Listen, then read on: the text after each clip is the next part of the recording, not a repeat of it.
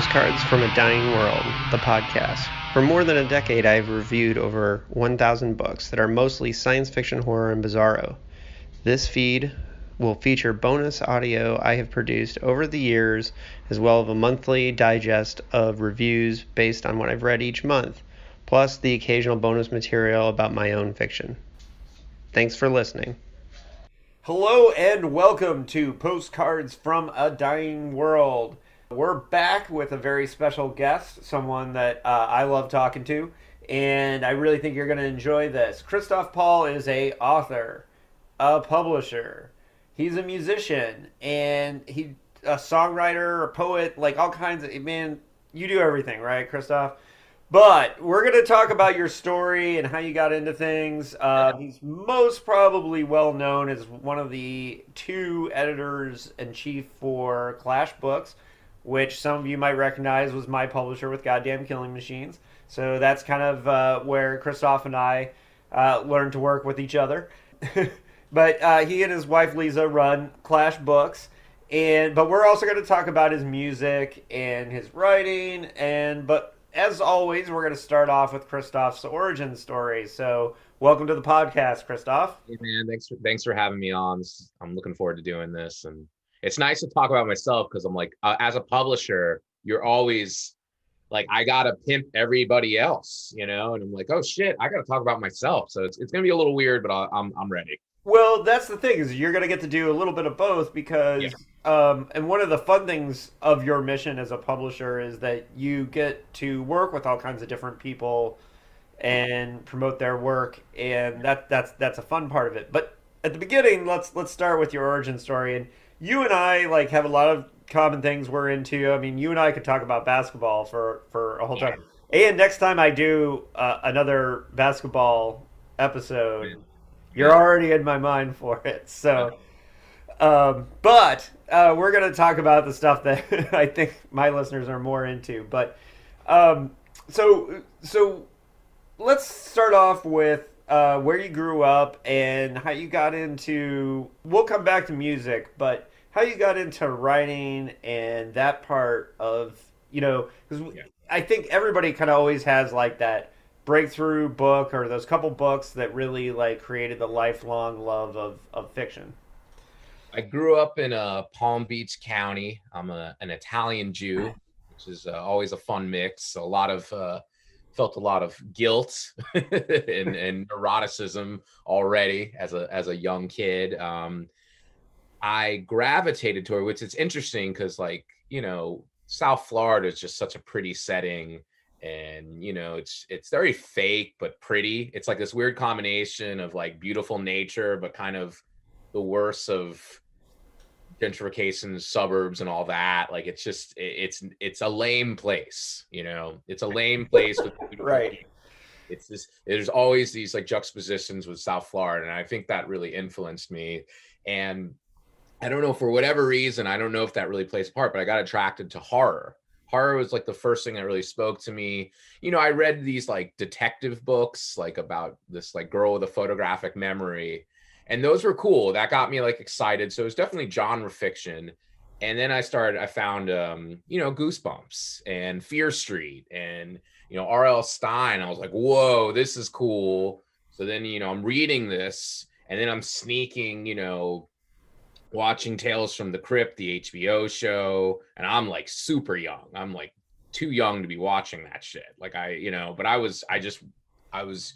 it just pulled me in like a magnet, to it. And I remember the Creep Show, the one where it was a Creep Show 2 and the goo in the raft. The raft. Do you remember the raft episode? Well, it's funny that you mentioned that because I've talked about the raft a bazillion times on this podcast because that is the light bulb story for me, not the movie version. I was actually not a fan of the adaptation, but the Stephen King story, The Raft, was that's the story where I was like, oh, I see what he's doing. I can tell how he's doing this. So I've talked about The Raft with Keen and Stephen Grant Jones. So it's hilarious that you bring it up. But so the movie version, though, that the Creep Show did hit you, though, right? Oh yeah, no, it was that. So it was a combination of the page and the screen.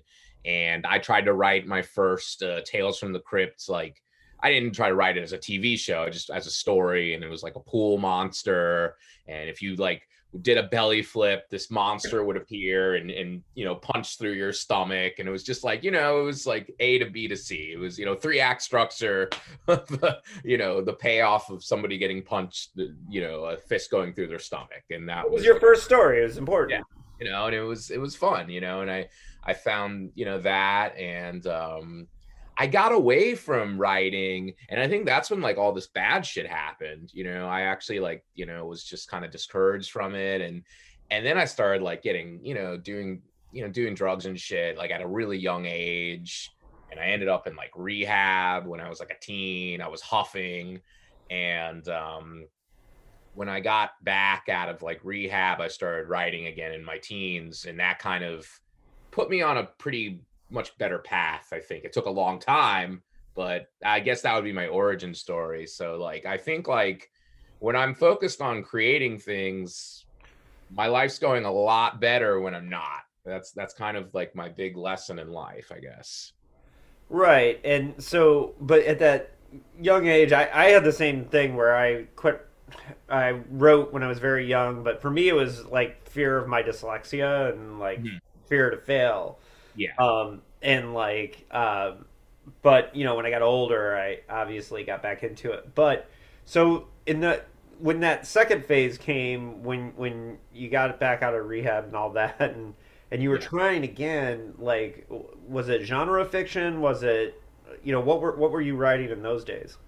I feel like an orphan when it comes to writing, because like I'm all over the place, and you know that I'll jump. And I like the term actually mentioning Brian Keene, which even though I don't really consider myself that part of that scene anymore, like Bizarro Fiction, he said you're the genre fuckers, and that kind of resonated with me because I just like to use genre to use it.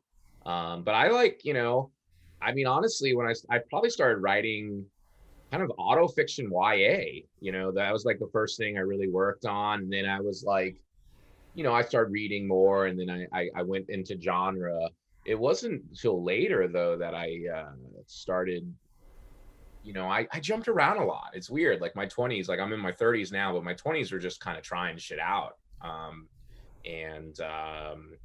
I don't know. I mean, like right now, I'm just like the thing I finished that I want to like try to query an agent for is a YA novel, but I've also written like crazy, bizarro horror stuff. So I just kind of go with where that thing, I don't know what you want to call it, that drive to just tell a story wherever it takes me.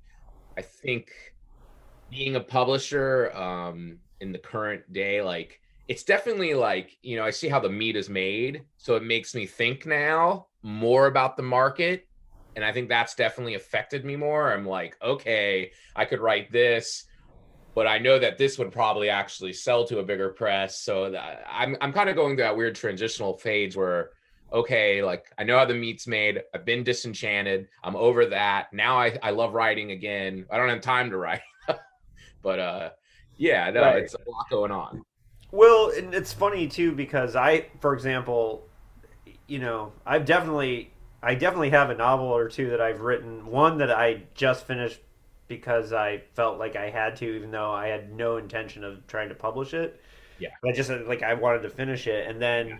I have I have at least one that I thought I have no idea who would publish this. I'm not even sure I care, but I wanted to tell that story, and Yeah. maybe someday if it happens, great, But and I think that compulsion to tell a story, and that's something that anybody who follows you online knows that a lot of times, like, you make hilarious commentary a lot of times just about like that initial burst of idea, but I also think that that's your strength as a publisher is that you have a really great sense for that spark. Like when you see a project that has that spark, you know what I'm saying? Because Yeah, it's all about that. I mean, for me, I think the biggest thing I've learned is excitement. And it goes both ways. As a publisher, I need it because it's like it's kind of drudgery at times. You know the publishing process. It's like you're gonna edit a book at least 3 times. You're gonna go back and forth. You know the deal. And you gotta have that excitement and enthusiasm for it, or it's just not gonna get you there. And you need to feel that readers are gonna feel that too. And that's Absolutely. Yeah. And yeah, but so this early phase though, for your figuring shit out and writing weird stuff, you did some pretty hilarious things along the way, and things that I appreciate. Not necessarily like wasn't my type of fiction. However, um, speaking as the guy who did Punk Rock Ghost Story and made up a fake band and did all that thing, the Mandy Desandra thing, like, where did that come from? And was that the first stuff you published, or did you publish under your own name? No, I published before. Like, it's funny. Like, my first book was like humor. It was just a humor collection. It was like co-published with Swift Inc. Books, Jessica Swift, and I went from working on I actually have not many people know this. I do have an MFA. So I'm all over the place with writing. It's never been a straight path. And I tried to write a literary fiction novel. I'm glad it didn't work out.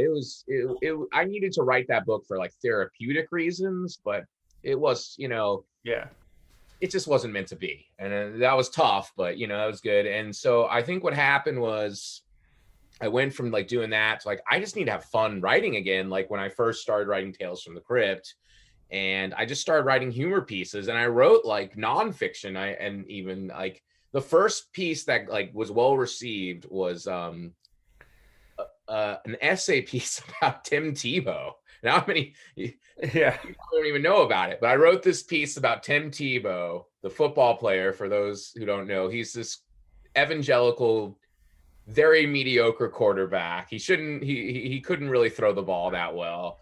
But I wrote this piece defending him, that he was like, I'm not a believer in God and all that. I'm not into Jesus, but I loved Tim Tebow, and I wrote a piece why. And I'm like, he represents romanticism, and I just all those influences, the MFA, the jock, the football. I just wrote this crazy piece. And it was like pretty good, I was like, okay, I got something here. I'm going to like just kind of follow my muse. I'm going to write indulgent shit, and I'll see where it takes me. Cause like I would never thought anybody would want to read about Tebow, but people liked this piece, so I just started writing humor pieces, going with that. And, that became my first book, The Passion of Kristoff. And that actually won a humor award. It was like 2013. Then I kind of jumped into genre fiction. I did the Great White House books. I'm going to be honest. I don't think those books are good, but they were funny, Right. They were political satire. They were what they were. So I was very into like satire at the time. And, I hit a wall, and I was just like, oh man, it's just not happening for me. Like music stuff was not happening. I kind of kept writing the same song. My stories were. Where were you living at this point? That was in New York City at this time. So I was in New York City. I also like the job that kept me in New York City, that ended. Like I was working with the Department of Labor. I was like, I'm hitting a bad wall here. Like nothing's happening. The YA novel that I gave up on wasn't working out, and like I was kind of messing around with Bizarro, and I'm like, I just things were not clicking. And, I stopped, and I kind of thought, all right, I went to like study psychology. I was like, okay, I guess this is what I'll do. And, that was good in a weird way, because it got my brain going again. Because I feel like writers, you'll hit this wall, you'll have these things you're naturally good at, and eventually that will take you to a certain place, and then you're going to have to get better at your craft, whether it be music or writing. And that might just be writing through it, and I should have just been writing through it, but I did not know that. You don't know these things. You just think, oh shit, this is my limit. This is as good as I can get, and it's not good enough, like for where I wanted to go. And I just, went through that. And then I don't know, I just kind of took like, it was like a 4-month break or 5 months, and then just this stupid idea to write a goofy, satire book about Kirk Cameron hooking up with a crocodile came to me. And I was like, I saw this, I saw the Chuck Tingle doing this stuff, and I'm like, huh. And it's funny because he's so doing that now, but I was like, oh man, this Bizarro Erotica would be great as political satire. And right. and I just, that clicked, and then I ran with that, and that was like still the most successful thing I've ever done. And I self-published it, so I kept all the money. It was a weird time. My mom passed away right around that same time too. So like this, like, went from like broke to like, oh wow, I have money now. Right, right. Like I have these 2 income streams happening, and I just kept writing the Mandy stuff, and that kind of like, that didn't happen. I don't know. I don't know if we'd be talking here. I mean, maybe I'd be a shrink, or I don't know. But it was like a moment where I was like, okay, I'm gonna, do this. And well, it taught you about publishing as well, right? Yeah, no, and I mean, there was a magic to that. I was like, whoa, like I didn't even edit this book. You know what I mean? And people still liked it. I didn't copy edit or anything. It was just, it connected with people. It was the right book at the right time. Kind of pushed Chuck Tingle to get more political, which is great. Like I think that's awesome. Like he's like corner. Like I don't want to be Mandy Desandra anymore. I had my fun with her. I'm good with Chuck Tingle carrying that flag of political, bizarre erotica. I mean, but it got me, and it pushed me into like publishing. I was like, okay, there's some, like, because I was a good editor. Like that was the thing. I was a freelance editor before that too. And I was like, I kind of know what I'm doing a little more now. Just things clicked. It just took an extra year. How many Mandy books did you end up writing? I think I wrote like 17. Wow. Like, I didn't realize it was that many. Wow, that's a lot. I mean, there were novelettes for the most part, but there were a few novellas. There were a few collections. I still wanted to like I did some, like, I liked her horror ones, but I was like, I don't know, like I did the she got like more into political horror, and I actually liked those, but I was like nervous because like just the crazy right-wing people, I was like, I don't want to fuck with these people anymore because they'll mess with your shit. So I did Social Justice Warrior snuff film, which is like basically about Jordan Peterson. It was basically like Saw with all the right-wing grifters, and right. It was a funny book, but I was like, I don't want to kick. Just something in me was like, I don't want to kick the hornet's net anymore. I'm kind of like done with that. Now, I noticed that you said she got into. How much do you feel like the Mandy stuff kind of like happened in a weird, like out of your control way? Like, how did Mandy take? It was like being possessed. I mean, it really was. And Lisa hated it. My wife hated it because I would just like obsessively write this nonsense, and it was just like I was like being possessed by like a Gnostic spirit or some shit, and there was just I kind of went from one extreme to the other. I went from like, oh, I can't write, I just can't do this, till like I'm gonna write all the fucking time. And I feel like I'm really happy to feel leveled out. It's kind of because that's just, for the long haul, that's a better way to be than to like one extreme or the other. But yeah, I mean, it was kind of like, she's a she to me. I mean, it's just weird, Yeah. I would like to finish her book Chumming, which is it's basically Crash with sharks. It's about people with a shark attack fetish. And that sounds amazing. Yeah, it's good. Like, and I was actually inspired by my friend Devora. She actually was part of Bizarro Scene. She was published by John Skip. She's very into like fetishes and stuff. So I kind of like used her as an inspiration to as the protagonist, as this girl who's just like obsessed with shark attack, and her dream is to like hook up while having a shark attack. But I finished act 1, and I'm just like, I've not been able to just get back on that headspace to do act. It's just hard. It's hard to be a publisher and do that. And then like, music came back to me like with a vengeance. And like, I would feel like out of all the hats I'm wearing, music's probably the one I feel most attached to right now. And that kind of happened too. where I just switched instruments. I went from being a shitty rhythm guitar player to like switching to bass, and that opened a lot of things up. So sometimes it's just switching gears. Yeah, we'll come back to the music. I do really want to get there.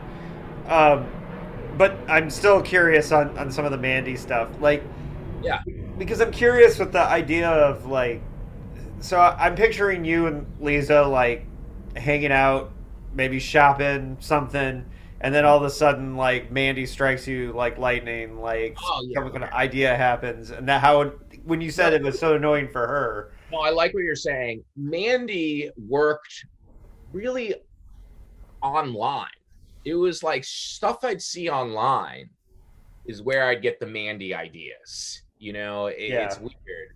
It was like it was almost me kind of dealing with like my love-hate relationship with social media internet, and it would really be like people's posts. I mean, the Crocoduck thing, it was my friend Ray Rouse, I'm saying her last name wrong, Ray Rowski, um, where she just had this picture of Kirk Cameron with a crocoduck, and I was like, holy shit, Kirk Cameron has to hook up with a crocoduck. How has this been done yet? This has to be done. And it would kind of be like that. I saw a Reagan looking dinosaur once, and I'm like, holy shit, what if Sarah Palin hooked up with a Ronald Reagan dinosaur? And then it just like that's kind of where it would come from. It wouldn't be like, it was very rare I'd be out, and then it became like South Park, honestly. It was just very like, okay, here's what's in the news. I want to like write something funny about it. I did like the guy, the prime minister who fucked a pig. And I mean, honestly, this was the most indulgent, fun shit ever to write. I liked getting like I liked commentating on publishing. I remember there was this book called City on Fire, and this guy got paid like $2 million to write this ridiculous like novel.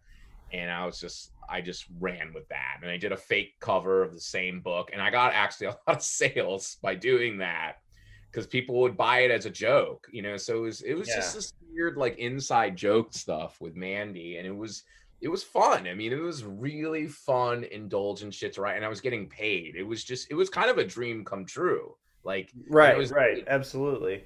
Well, and so what was some of the funniest reactions you got to it? Because that had to be funny too. Like, I mean, there's probably a lot of people who think Mandy was a real person. Oh yeah, no. I remember there's this podcast that loved her, and I love. They're like, oh, I know Mandy's a woman because they wrote this, and I was like, hell yeah, that made me feel good when they said that. But I don't. It's been a while. I'd have to Like it's like the James Tiptree thing, where like for forever everyone was like, it has to be a man. Yeah. And I think a lot of that was because of her spy background and having like that people thought, they just were wrong. I mean, Mandy was great. I mean, Mandy kind of saved me. I mean, this kind of made up thing, Gnostic, whatever the hell she is. It kind of like, maybe writers do need a persona. I think like. As I've gotten older, I kind of like did some more meditating about this kind of stuff. I read a lot of oh God, what's his name? He wrote these books like The Ego is the Enemy, and his name's escaping me. The Obstacles Away. It's kind of stoic stuff, and sometimes like your ego. I think young writers, our egos are so fragile. We either have to like pump it up or like protect it in some way, and I think that's kind of what I was doing. Where I don't need to do that now. I'm comfortable being Christoph Paul, but I think at the time, after kind of hitting this really shitty wall, it was good to be Mandy, and it gave me a place to just not worry, not care, and just be like, okay, I'm just gonna fucking write like the same way that little kid who wanted to write about, a guy getting punched through his stomach. Like I found that energy again. And it was kind of like training wheels while I was reading a shitload of craft books and, studying why writing is good. So it was like, it was kind of this really productive thing. And I was getting paid. Last Mandy question, and then we'll move on to Clash. Which of now you wrote 17 Mandy books? Is there one that you think kind of rises above the rest that you're like when you look back at it, you think, wow, that's actually that's really good, or like I would say, even though it's topical and it probably doesn't hold up because, like, who gives a shit about neocons? I really loved Ravished by Reagan Soros. I think that was a super fun book. It was really fucking punk. Like it was. I mean, it was like that was a fucking cool book. Like that was a really fun, really great Bizarro novella, and it was a novella. And I think that was like a really awesome Bizarro novella. I would say that and City on Fire was just like super fun. Like that was just like such a fuck you to the publishing industry, which we'll be talking about. It was just, I would say like Mandy Wood at her best was when she was super punk, and Reagan Soros, that was a punk as fuck book. I mean, like I don't even feel comfortable saying the scenes, how Reagan would eat, how he would only eat like immigrant. I mean, it was fucking fucked up, but it was punk, you know? Yeah. It's punk as fuck. All right.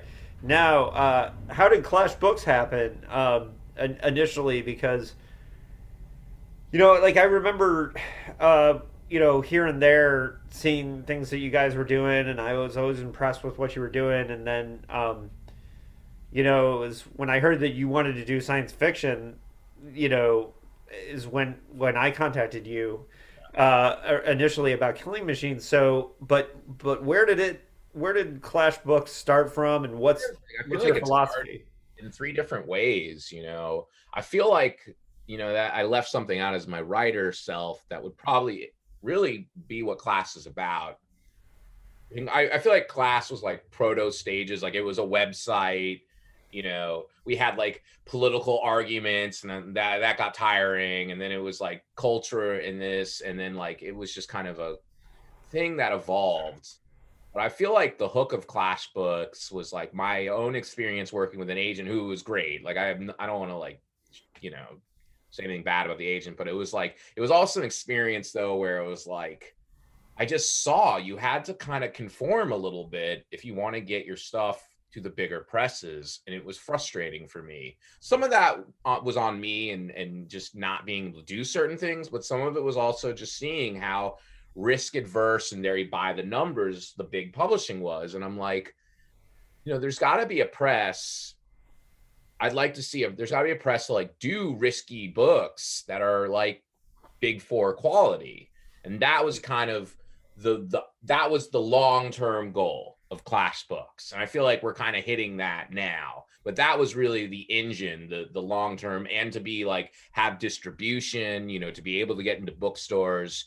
But, we couldn't do that right away. And, you were one of our first writers, too. It was just like we were very punk, but we were also like there was like a more ambitious goal, to. And we can't talk about the next thing yet because we're quiet on it. But the idea of the risk averse thing is like understanding, this project.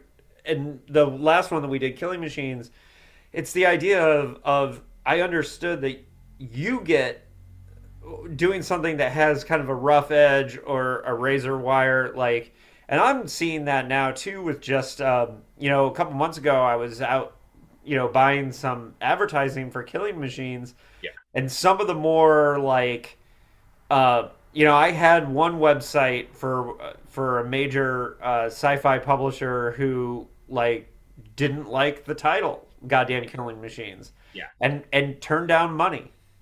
Money.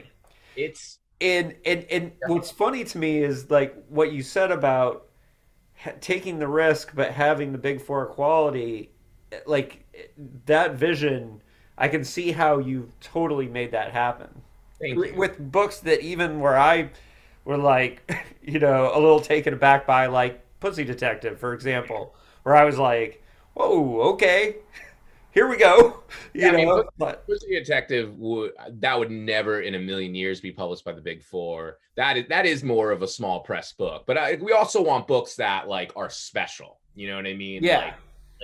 But I feel like, books like Daryl, which is it's like that should have been published by a big four, in my opinion, or even the ska book. Those should have been big, but they're like, well, it's about a cuckold, and he's talking about how he wants LeBron James to have sex with his wife on the first page. Like, I know agents and I know editors are gonna be like, oh, I don't know if we can sell 20,000 copies of this. And that's the thing. Like, I saw how a lot of this shit works, and I'm like, right. But Daryl, like, that shit blew up, and it's like, it's Tia's book, like, so it is looking for like, art, and it might be like working with like a newer writer like Tia Hashik, and I was like, she was so fun to work with, and her book's like gonna be a TV show now. Like, it's, you know what I mean? It's like these writers that agents were just, for whatever reason, whether they didn't want to help them develop their manuscript that would be not that hard to develop, or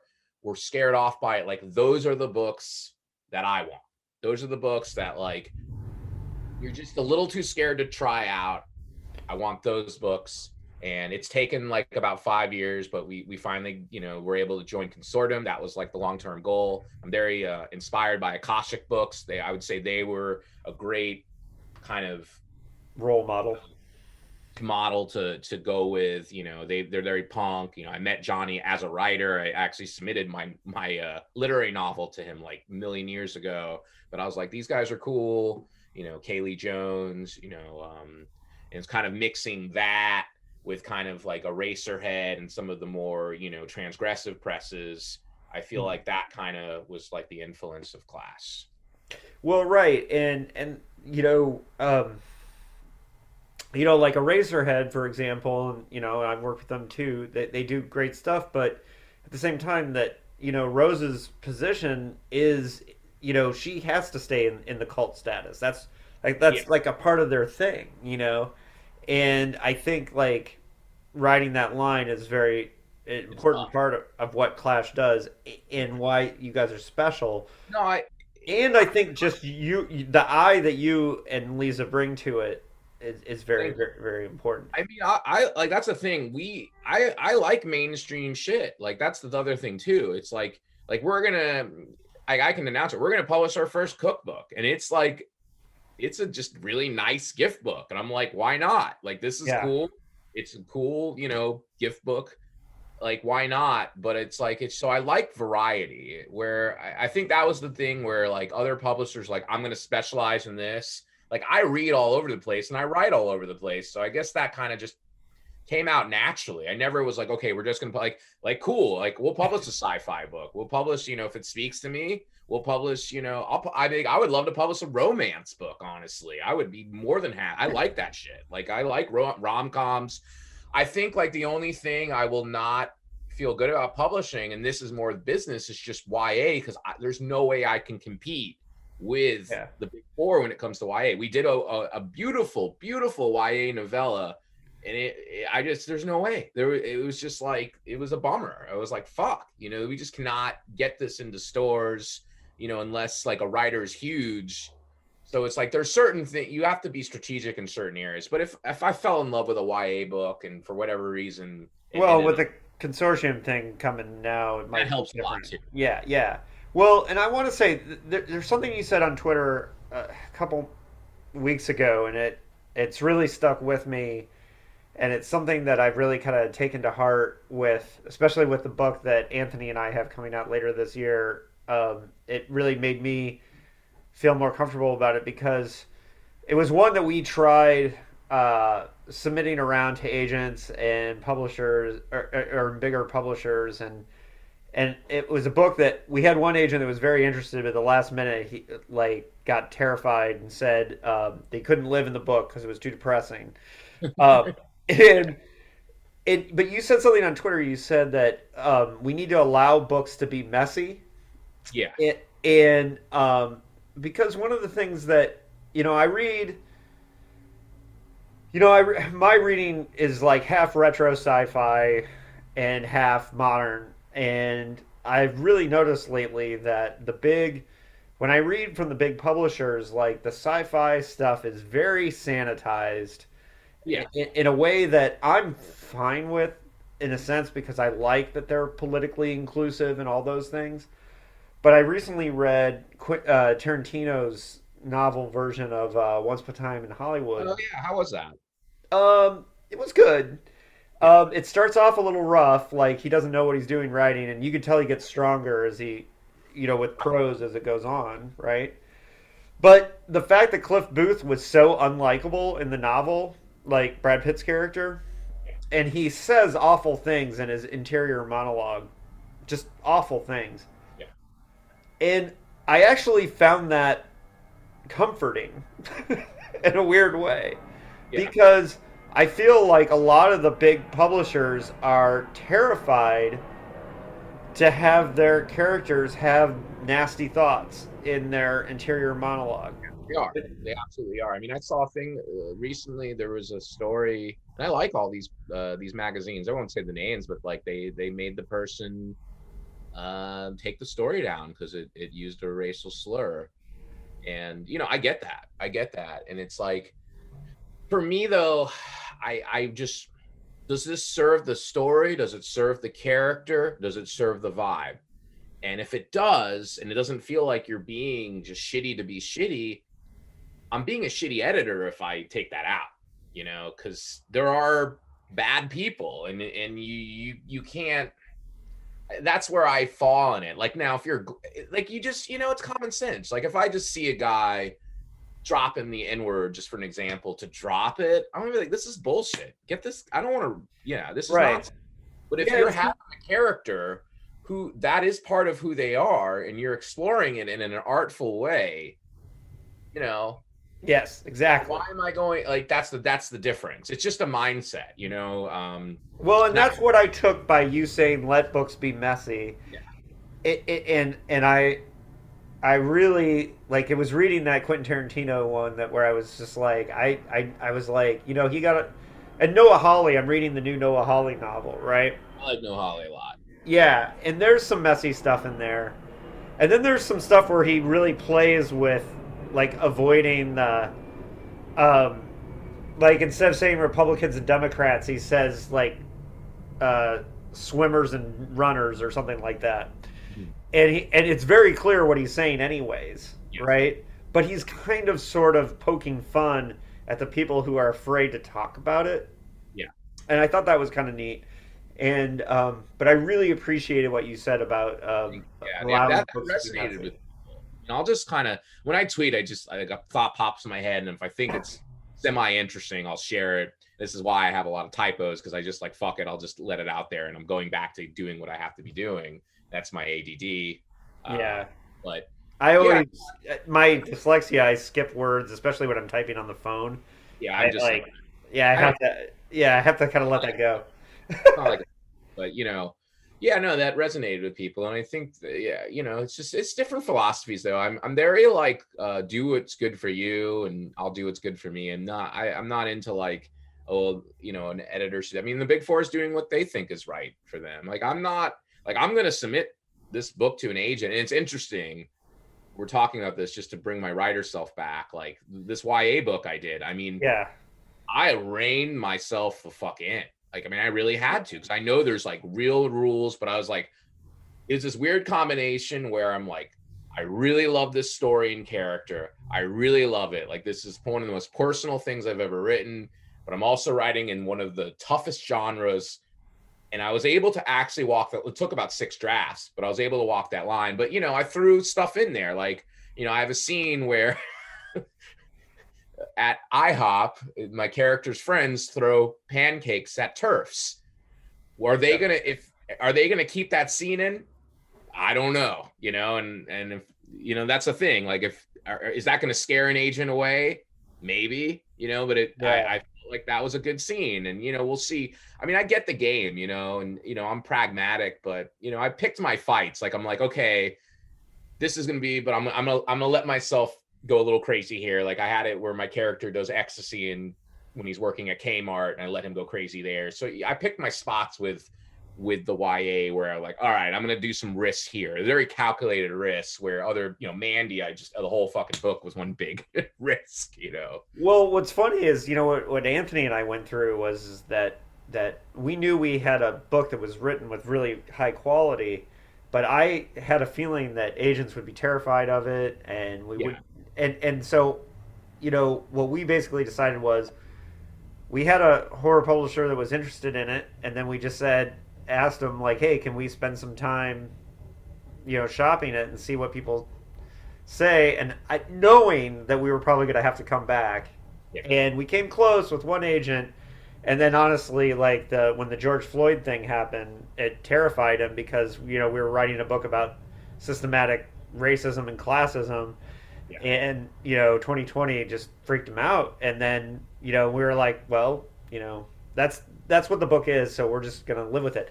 Now, as far as Clash goes and what you're doing, like I really feel like you fulfilled the vision, like, but I'm sure you feel like you're just getting started, right, with Clash.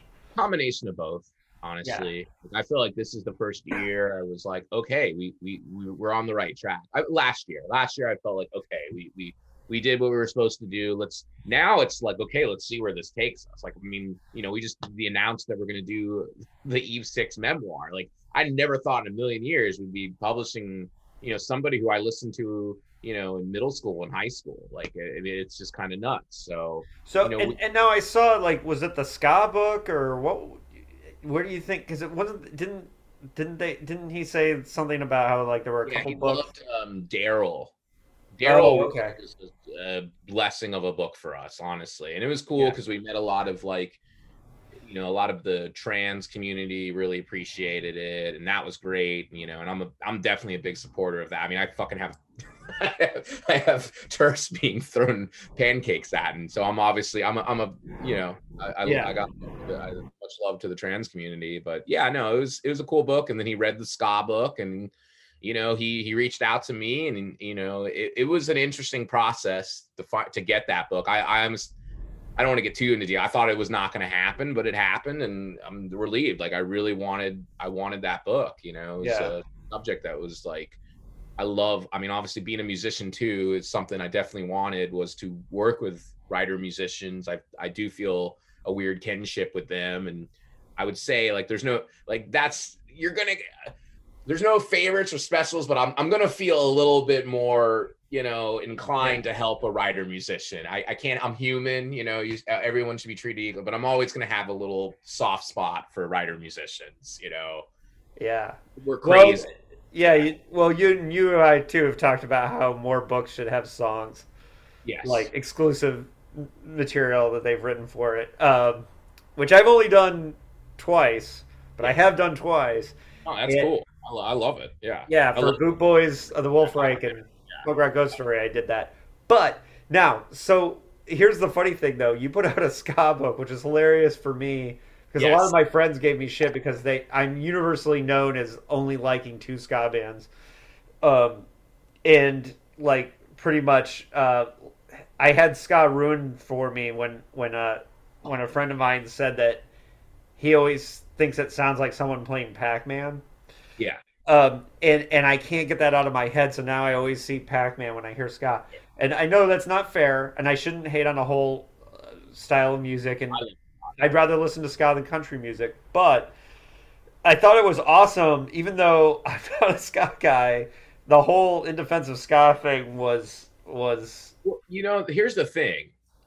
Now that I published ska and I've recorded a ska song, I like ska. Like, I genuinely like it, but I actually hated ska. Like, I don't know if you knew that. I did not know that. Oh, so I assumed you were a fan. No. See, this is the thing. A lot of people don't know this. This is good. This is good information. So, Jeff Burke, your publisher and editor, Jeff Burke. We have this long feud, a fun feud. Not like So I have a soft spot for, like, alternative rock and grunge, and Jeff Burke hates it, and I fucking hated ska. I can't stand this music. It's too happy. It's too this. It's too that.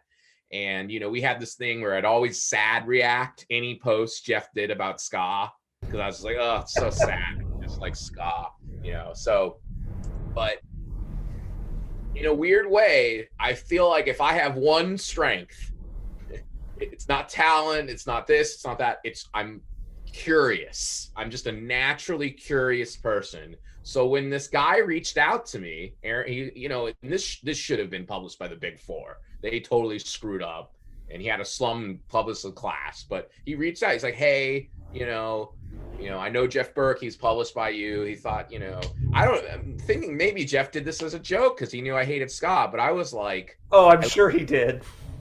I looked at this and I was like, I'm actually really curious why this music is good to people. So I was like, and I'm like, I know this has an audience. So I'm like, I do have to think about the financial side of publishing to some degree. So I'm like, all right, this book will sell, but if this guy can make it that I feel like convinced that ska is a decent music, we got something special here. And it did, it worked. And I ended up even recording a song for my own band for the thing, of the song, of the book. So, well, that's hilarious. And because, people who know how much I can't stand ska, a couple of my friends laughed when they noticed that, the same publisher that put out my sci-fi book had put out it In Defense of Ska. And I had more than one person kind of send me the link and be like, are you going to read it? And I was like, because I felt the same way about ska. Now, that being said, I have never said I would not read it. Because the thing is, I did have a ska phase in high school. Yeah. Where I did like ska. It's just the only bands that I can still listen to are the Specials and Madness. I like the Specials. I think everybody likes Specials, but I think Specials, I think, just transcend. Now, that being said, so that's really cool. And I do think that being curious and being open-minded, you kind of have to be a lot of times because,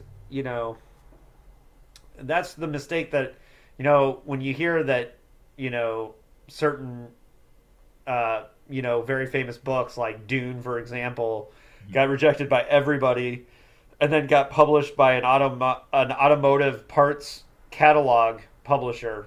Yeah. No, yeah, I know that story. Yeah, it's just that's the thing. We had recently I had a conversation with a guy on it was this weekend, and I'm just like, this is another one. This should be published by the Big Four, but I guess Class's success of the Big Four's failures, basically, the books they just don't, and these books would sell a lot more if they were published by the Big Four, but you play the game, you know what I mean? But they wouldn't have you and Lisa and your eye on it, and that means that helps to some degree. They'd have a lot of more money behind them, but now that with Consortium, it does level the playing field to some degree. I feel like we're around now. You know what I mean? We're for better or worse. We're not going anywhere. We're definitely feel solidified, and that is a good feeling as a press when you're like, okay, economically and where we're going the next, we're going to be okay. And that's a good feeling for a publisher. When you have a few hits, you need that. That's the thing with music or writing. You need, you know that you had a zombie hit. That book was a fucking hit. It helps to have a hit because then you can try different things. It's a lot harder. I definitely think, okay, I know some books I'm like, okay, this isn't going to be a hit, but this is a great book. Fuck it, but I gotta find 2 or 3 that I'm like, this is gonna sell some books so I can keep taking chances on the other books. And that's kind of and if you can trust that the author is gonna eventually have a breakthrough book, it can, in hindsight, yes, that helps too. That helps too. And I definitely, we are in that process now where a lot of our writers are getting agents. Not a ton, but I think it's been about 5. And I'm all for it. It sucks I won't be able to work with them again. That's always a bummer. I would love to work with some of these writers again. But I'd rather see, Tia Hashik, published with the, huge presses and getting paid than working with my ass. I care about my writers. I want to see them successful. It's not, and there's plenty of writers to go around. I'm okay with helping launch somebody's career that they go way bigger. I'm more than happy with that. That's fine with but they should also not forget their roots. And Oh yeah, in no, my I opinion. know none of them do. And that's my opinion. But anyways, so here's the thing. We got to talk about music now a little bit because we've gone into the other things, and I don't want to run out of time for. And I had so what's your origin story with music? Like how did like what was the first music that you really got into?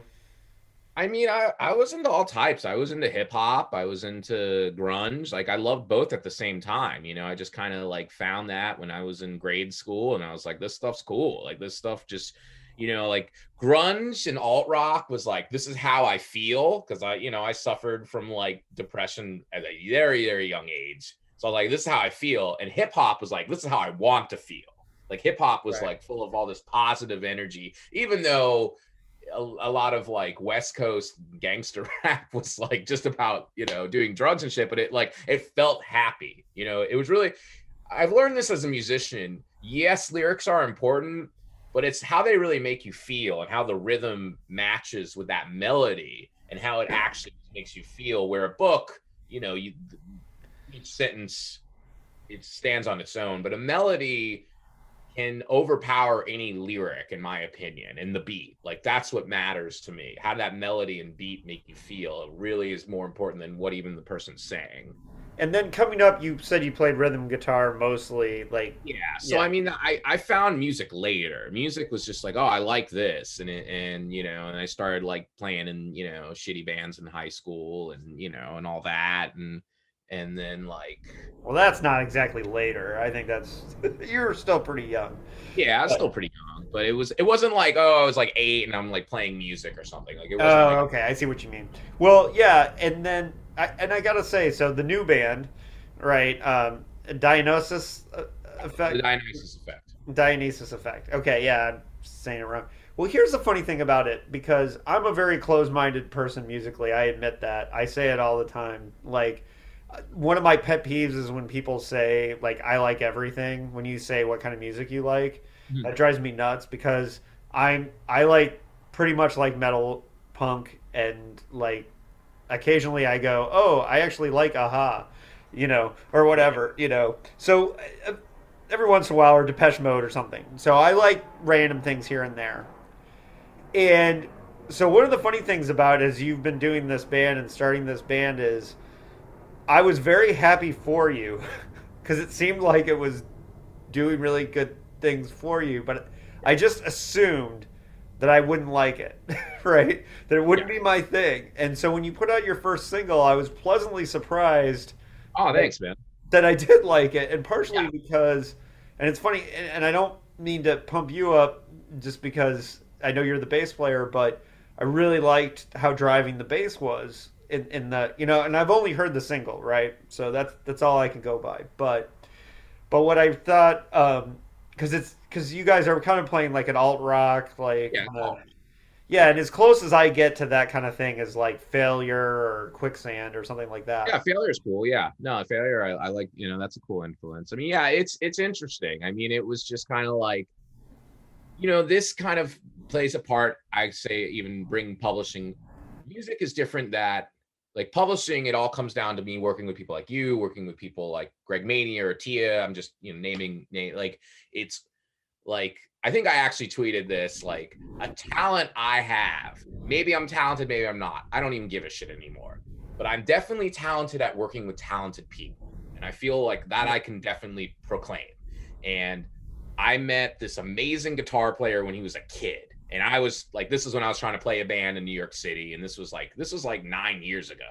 And he was a kid. Like he was a kid. He couldn't even drink, in the bars and shit. And I was like, this kid is a guitar prodigy in the making. And we tried to have him play lead, and it wasn't the right time. But me and him Yeah. became good friends, and I was very supportive of him. We became good friends. And then, somewhere around the line, I switched over to bass.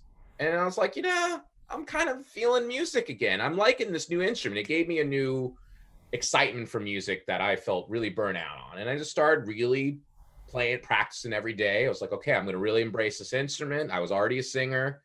And then we met up. I'd go up to Peekskill. This is still, I'm living in New Hampshire, and we would jam. And then like somewhere around the lines, like in 2020, with the pandemic, I was like, I'm going to take this serious. I think we have something here, this, because I met this great drummer, and I'm like, holy shit, I have a great drummer and a even better than great guitar player, like just special guitar player. And I think I'm a pretty good songwriter. I don't have to be the best musician, but I'm a good songwriter. I'm a good vocalist. I'll work on these kind of driving bass lines, and I'll let Sean just be able to like do his thing as a guitar player and focus on the rhythm. And it just kind of came together, and it was like not ideal timing because I have a bunch of shit going on, Right. Hell, I got a kid now, and it's like, but I was like, this music there's something about it that's really special to me. Like, this is the music I want to hear. Like, I listen to myself when I play basketball at the gym. Like, I'll go through album order. I'm very meticulous about it. I'll go through the demos. I'll listen to them. Kind of what I listen to when I work out. And it was pretty cool. We put out our first single. It's been like, I think like 8 or 9 days. It's been like I think we're hitting about 2,500 listens on Spotify, which is like fucking nuts. It's still blowing my mind away. Yeah, you should be able to get a cup of coffee soon with that. Yeah, I'm gonna be able to like. I'm making fun of them, not you. No, I think it's great. You guys are, No, that's a whole other thing. Like that. Yeah. E6 actually is hard, and thank God, because Spotify is totally. I mean, it sucks. Like I'm like barely. I'm not at that point yet where I care yet about money, but yeah, that down the road, I'm gonna be like, what the fuck? When I hit like 100,000 streams and like I basically can buy McDonald's. That's going to kind of suck a little bit, but that's a good well part. But I think what you're obviously doing the music for expression and to get out there, and I'm sure it's like one of those things where I liken it to I was trying to explain to my wife why it's so important to me that I don't miss pickup basketball games, because this, like, if you just go and shoot hoops, that's fun, but to get into a game, you have to be there at the right time to have 10 people who are going to play. Definitely. And for me, it's like all that energy that I used to express going to hardcore shows, being in mosh pits, I kind of get playing basketball now. Yeah, no, totally. And I also feel like that where you have to think on your feet and move real quick, and you got to get the rebound and like make sure you make the right pass, and or whatever's involved in basketball, like that increases. I do better writing on weeks when I played pickup games 3 days. I do better writing, even though I've taken time out of my day to play basketball or whatever. And I think with you, it's probably the same with music, that channeling your mind into playing the songs and playing them perfectly, it's probably sharpening you for the editing, the writing, for sure. Whatever. I mean, honestly though, like I feel like music's kind of taken over, and I'm okay with that. Like right now, like I feel way more like a musician than a writer, and at first that was a little weird, but I'm like cool. Like honestly, like publishing is like it's a job now. I mean, I'm really blessed. It's crazy that I can say that out loud and not even think about it, but it's a job. I'm an editor too. I freelance edit, but it's a job. And I would say like music's kind of my passion right now. Like that's kind of where my heart is. And it's cool. I mean, I'm a really lucky person. Right now I'm barely writing, and I'm kind of okay with that though. I'm okay because I'm writing songs. Like I'm still writing. Yeah. Like that. Basically, the writer energy has gone into music, and I'm like writing. I mean, I'm actually writing a Lit Reactor article I got to finish, but about like promoting music versus writing. And I like promoting music way more. It's more fun. It's easier, I will say. But I'm doing Lit Reactor articles. But no, we have, we're going to put out an album, and I'm really excited. I hope to eventually, I mean, it's weird. Like it's a passion, but there's ambition there. I keep the ambition in check. I mean, there's nothing I can control, but it's like I took a gamble, like to keep it real. I took a gamble that I felt with publishing. I felt like there's gotta, that was the thing. That was the big gamble. Like, I think there's going to be a small press with solid distribution that it's going to be successful taking risky but really quality books.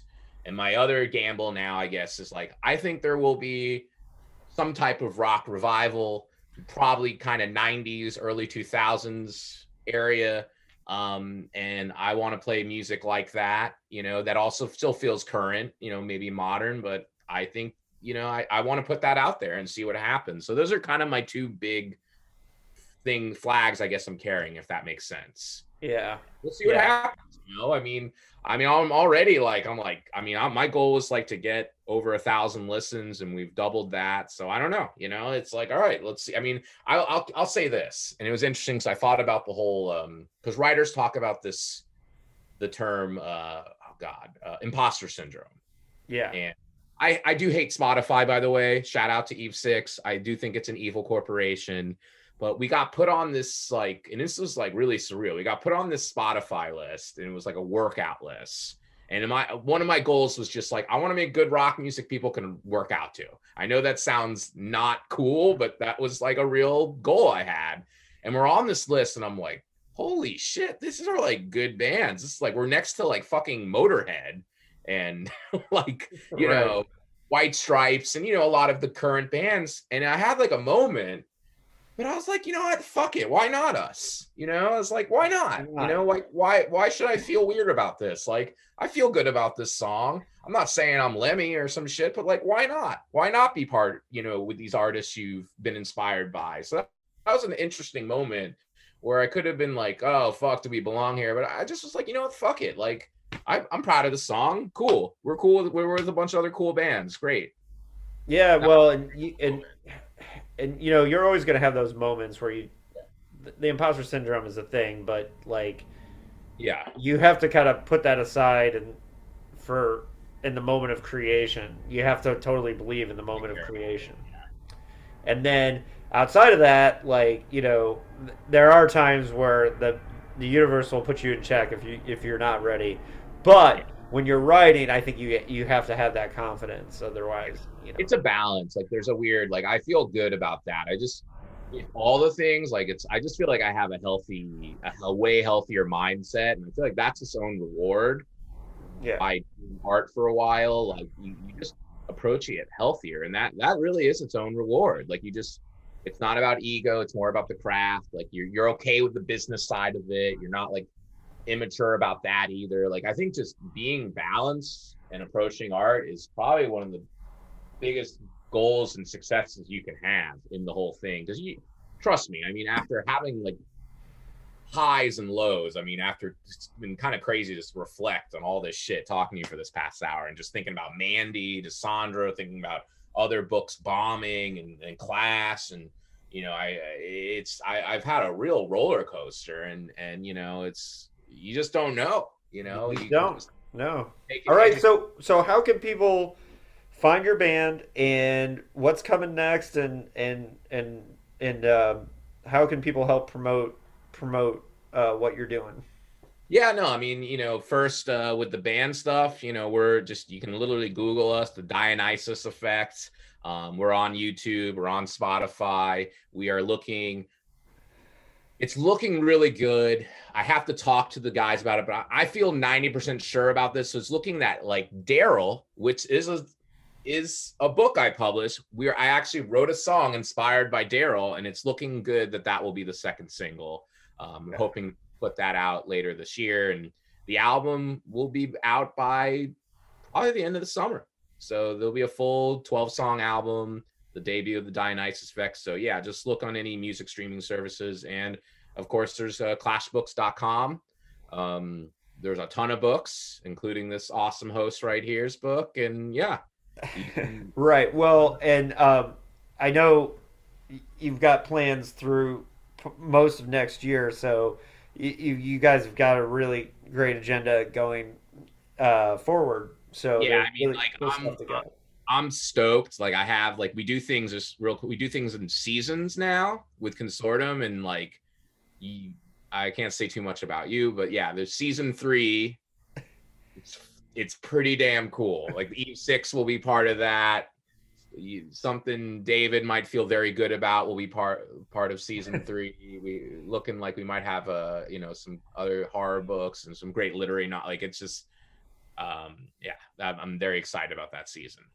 Yeah, I'm I just, you know, I really appreciate like all the work that you guys do, and I think that all the authors feel real appreciative for the energy that you guys bring. And it's funny the amount of times that I've been talking to people in the literary world when they say who are your books published by, and I say, Eraserhead and Clash, that like I've had a lot of real positive reactions to just, oh, you have a book with Clash.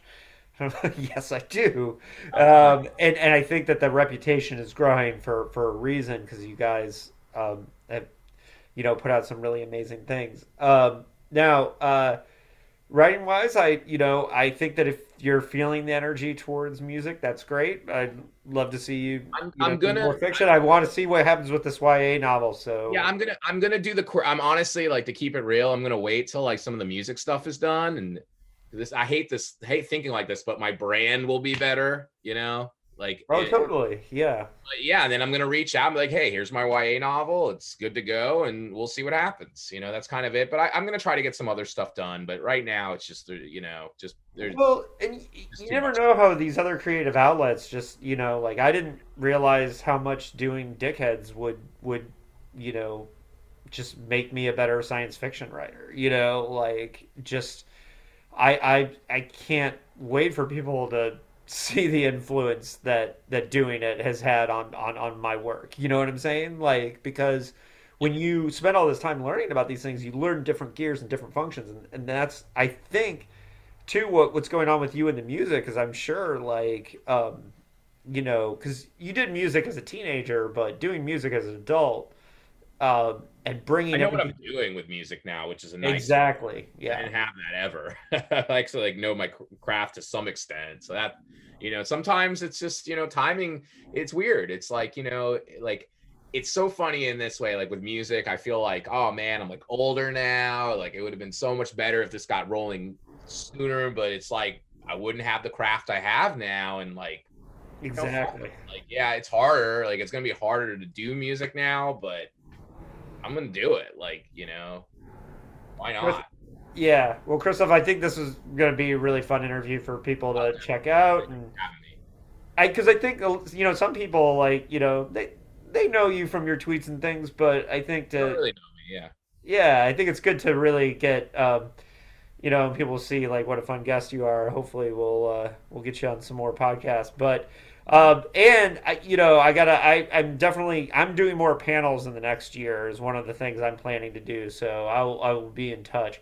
But uh, it's the music. It's I'm pretty.